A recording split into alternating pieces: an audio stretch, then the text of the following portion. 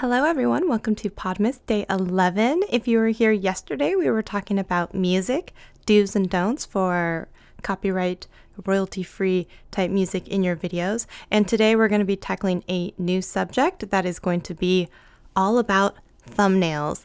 Now, I know that we are not supposed to judge a book by its cover, but unlike books, we do judge a video by its thumbnail. Do not be one of those channels out there that just lets YouTube pick a thumbnail for you. Most of the time, they're not going to do the best job. They're not going to do a better job than you can, okay? I have a few rule of thumb principles that I want to share with you that I've learned from going to a different few conferences such as VidSummit and VidCon, and I want to share some of these with you. Some of these I learned from like Matt Galene from Little Monsters and vidIQ. Rob, I forget what his last name is, Rob from vidIQ. So these are some of the things that I've taken away from them as well as learned on my own in different Facebook groups and whatnot. So let's just jump into it. No particular order. Number one, how to get a clear picture from your video. I had someone actually ask me this on a YouTube video about overlays yesterday, actually this week, I believe. The answer to that is stop in whatever video editing platform you're using, if that's iMovie or Final Cut Pro or Premiere or whatever it is. Stop in a frame that you like, and then usually there's an export of a frame and it will export it as a high resolution PNG, and then I usually use that as a base for any of my editing afterwards. So that's the first thing I do. The second thing that I do, and of course that means in your video and everything, you have to spend a little time in the beginning, middle, or end, whatever, kind of making the faces and doing the over-exaggerated, smiles and open mouth and all that stuff that we'll get into that YouTube seems to prefer. So number two, one of the best things that you can do is actually brush up a little bit on color theory. There are certain colors that companies will use when they want us to feel hungry, right? Those are like those reds and oranges and yellows. And why do you think McDonald's and Burger King and when they have it figured out, you think about it, it's always those colors, right? Those colors are going to make you hungry. So there are colors that are going to make you feel more calm, right? There's colors that are going to make you feel strong and powerful. It's really important that you go out and you study a little bit of the color therapy, and not just therapy, but the theory behind color, because it is intensely powerful.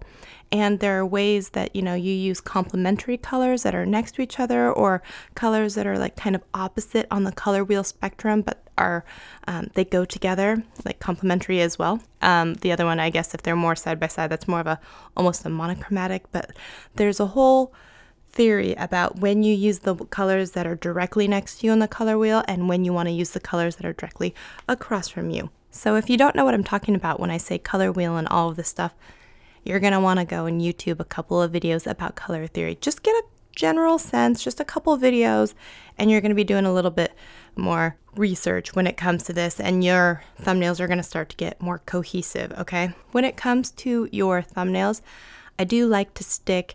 I like to have more of a consistent pattern. And if you look at my thumbnails, right, I tend to use a lot of purple. I tend to use a lot of, white text, and it's a specific font.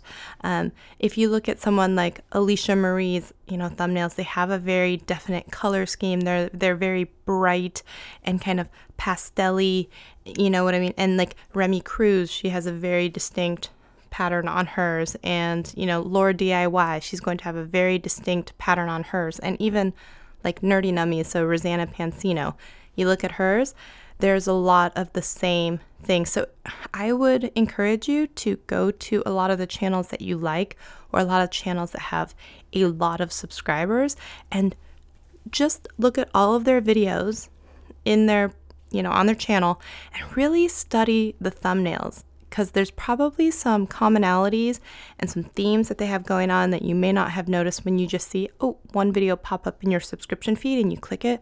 But go to their channel and study it, because you're going to see they are very intentional with the colors, the fonts, the outlines that they use. It has a specific purpose.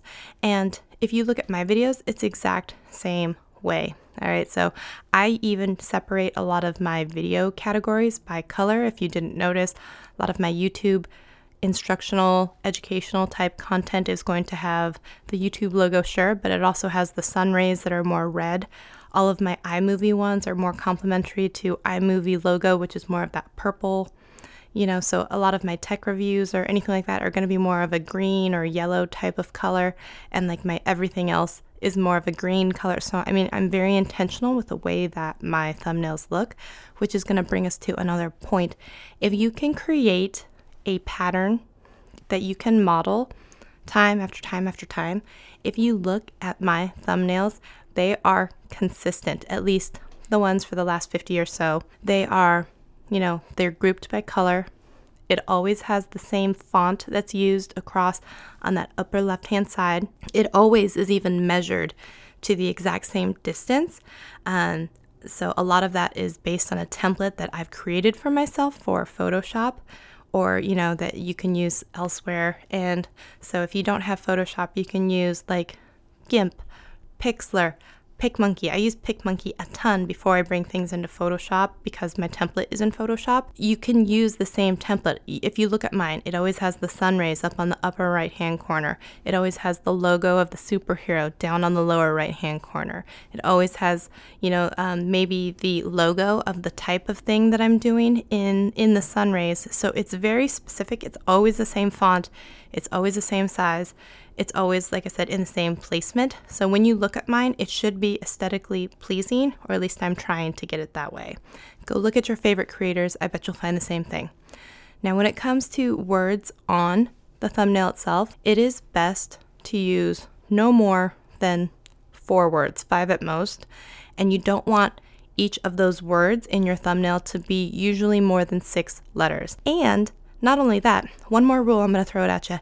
You want to have a font that's really, really large. And you don't want a font that's going to be like very pretty and girly like script, because it's really thin and it's harder to read. So sometimes more of the block letters, the shadowing letters, the college letters, those letters that are thicker, that you can throw a shadow behind, that you can throw an outline behind, those read better from a farther distance. And when the thumbnail is very, very small and you're looking at it very small, and that's a tip for you, make sure that, of course, it looks great when you're editing on your computer and you're staring at this huge screen, but then bring it down to what it looks like, a 1 inch by 2 inch or whatever else it is, a very small. Can you still read all of that text that you put on there? No, probably not. And it's probably not worth putting all those words on it.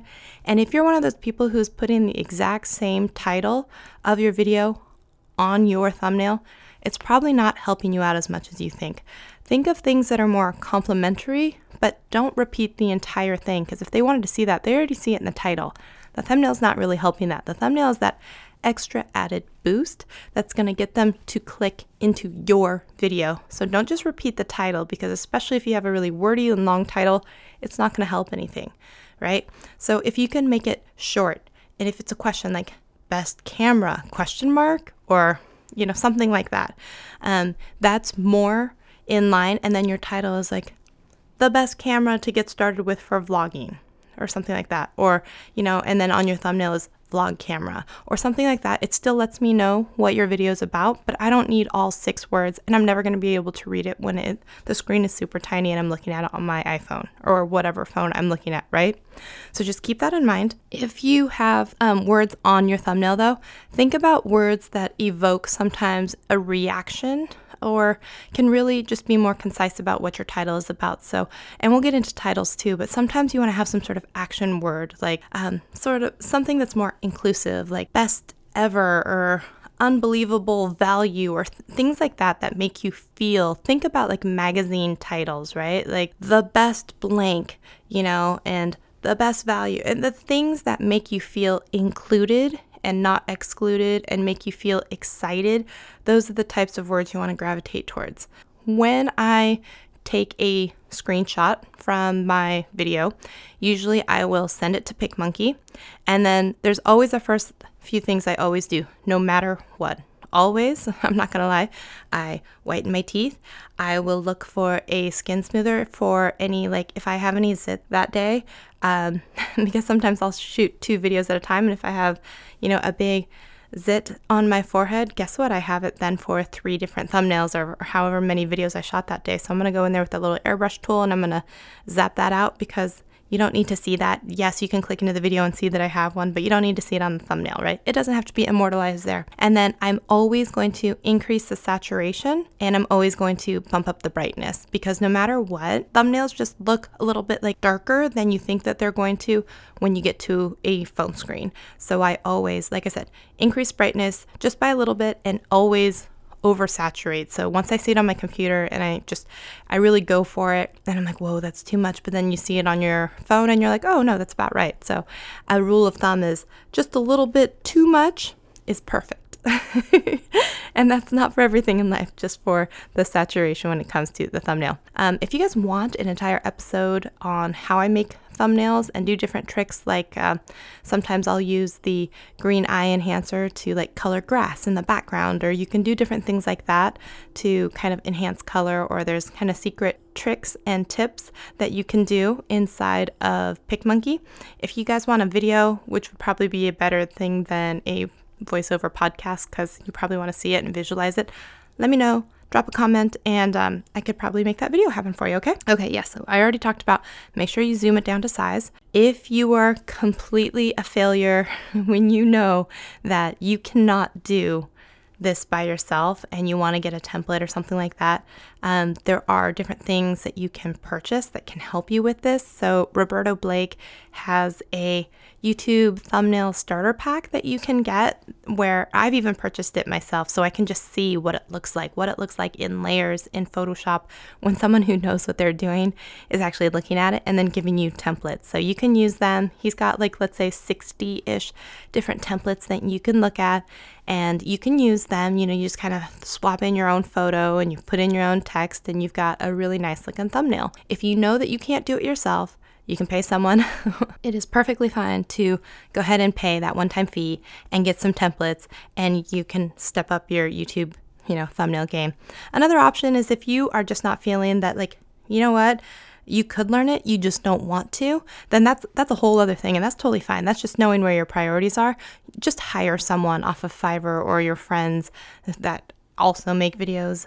Look at who has decent thumbnails, look at theirs and say, hey, can I pay you a few bucks to do this? Or you can trade something and, and barter with each other for something of value. But that could be another option and a way to go. And let me see, I think that's everything that I wanted to talk about with thumbnails, at least, right? So oversaturating, less words. I would say I would tend to put your face in the thumbnails because I know that there are studies that will show that people relate more when there is a face in a thumbnail. And like the studies will show if it's 1 or 2 faces, it's fine. Once it gets to 3 or more faces, it kind of goes downhill from there. But so no more than 3 people in your thumbnail with their faces. 2 is better, and at least 1 is great. And so try and put yourself in the thumbnail. I know it seems weird and you're doing the cheesy face, but people want to click on someone that they know. And sometimes, they might know your name or they might not, but they know your face. And they know that when they click on the thumbnail with your face on it, they're going to get, oh, it's Shelly Saves the Day, and then it clicks for them. But if you just see a thumbnail that's a solid color with some words on it, that doesn't make me excited to go watch it because I don't know whose video it is, and it is a disconnect for me, if that makes sense. And the last thing I would say is if you have 2 thumbnails and you can't quite figure out which one is working out best for you, one, of course, you can just ask people in different face groups or your friends, hey, which one is more compelling? Which one do you think would make you click on it? Or TubeBuddy has a great feature where you can actually test thumbnails, and they have this A/B feature where they'll give you data on which thumbnail is actually performing better for you, and then you can continue to make decisions for yourself on which thumbnail you want to proceed with. And I would say if a thumbnail is on a video and that video is not doing great, it could be the thumbnail that you chose, and it may be time to maybe reevaluate your video after a couple weeks or a month and say, maybe I need to swap out that thumbnail and do a different one. You may not want to do that with a video that's performing really well, but if it's not performing well, usually, it's either a title thing or it's your thumbnail thing. So you may want to take a look at that, and don't be afraid to change out the thumbnail and try something else. And that's everything I want to cover today about thumbnails. Tune in tomorrow for another episode of Podmas. Thank you so much for listening. I appreciate all of you. Bye-bye. That's going to wrap it up for today's Podmas episode. Thank you so much for tuning in. If you've enjoyed our time together, I would love it if you gave a 5-star review on whatever listening platform you are tuning in from. I do not take our time together for granted. I know you could be anywhere and listening to anyone, and you chose to spend your time with me, and I really appreciate that. I will see you in a Podmas episode very soon. Thanks, guys. Bye.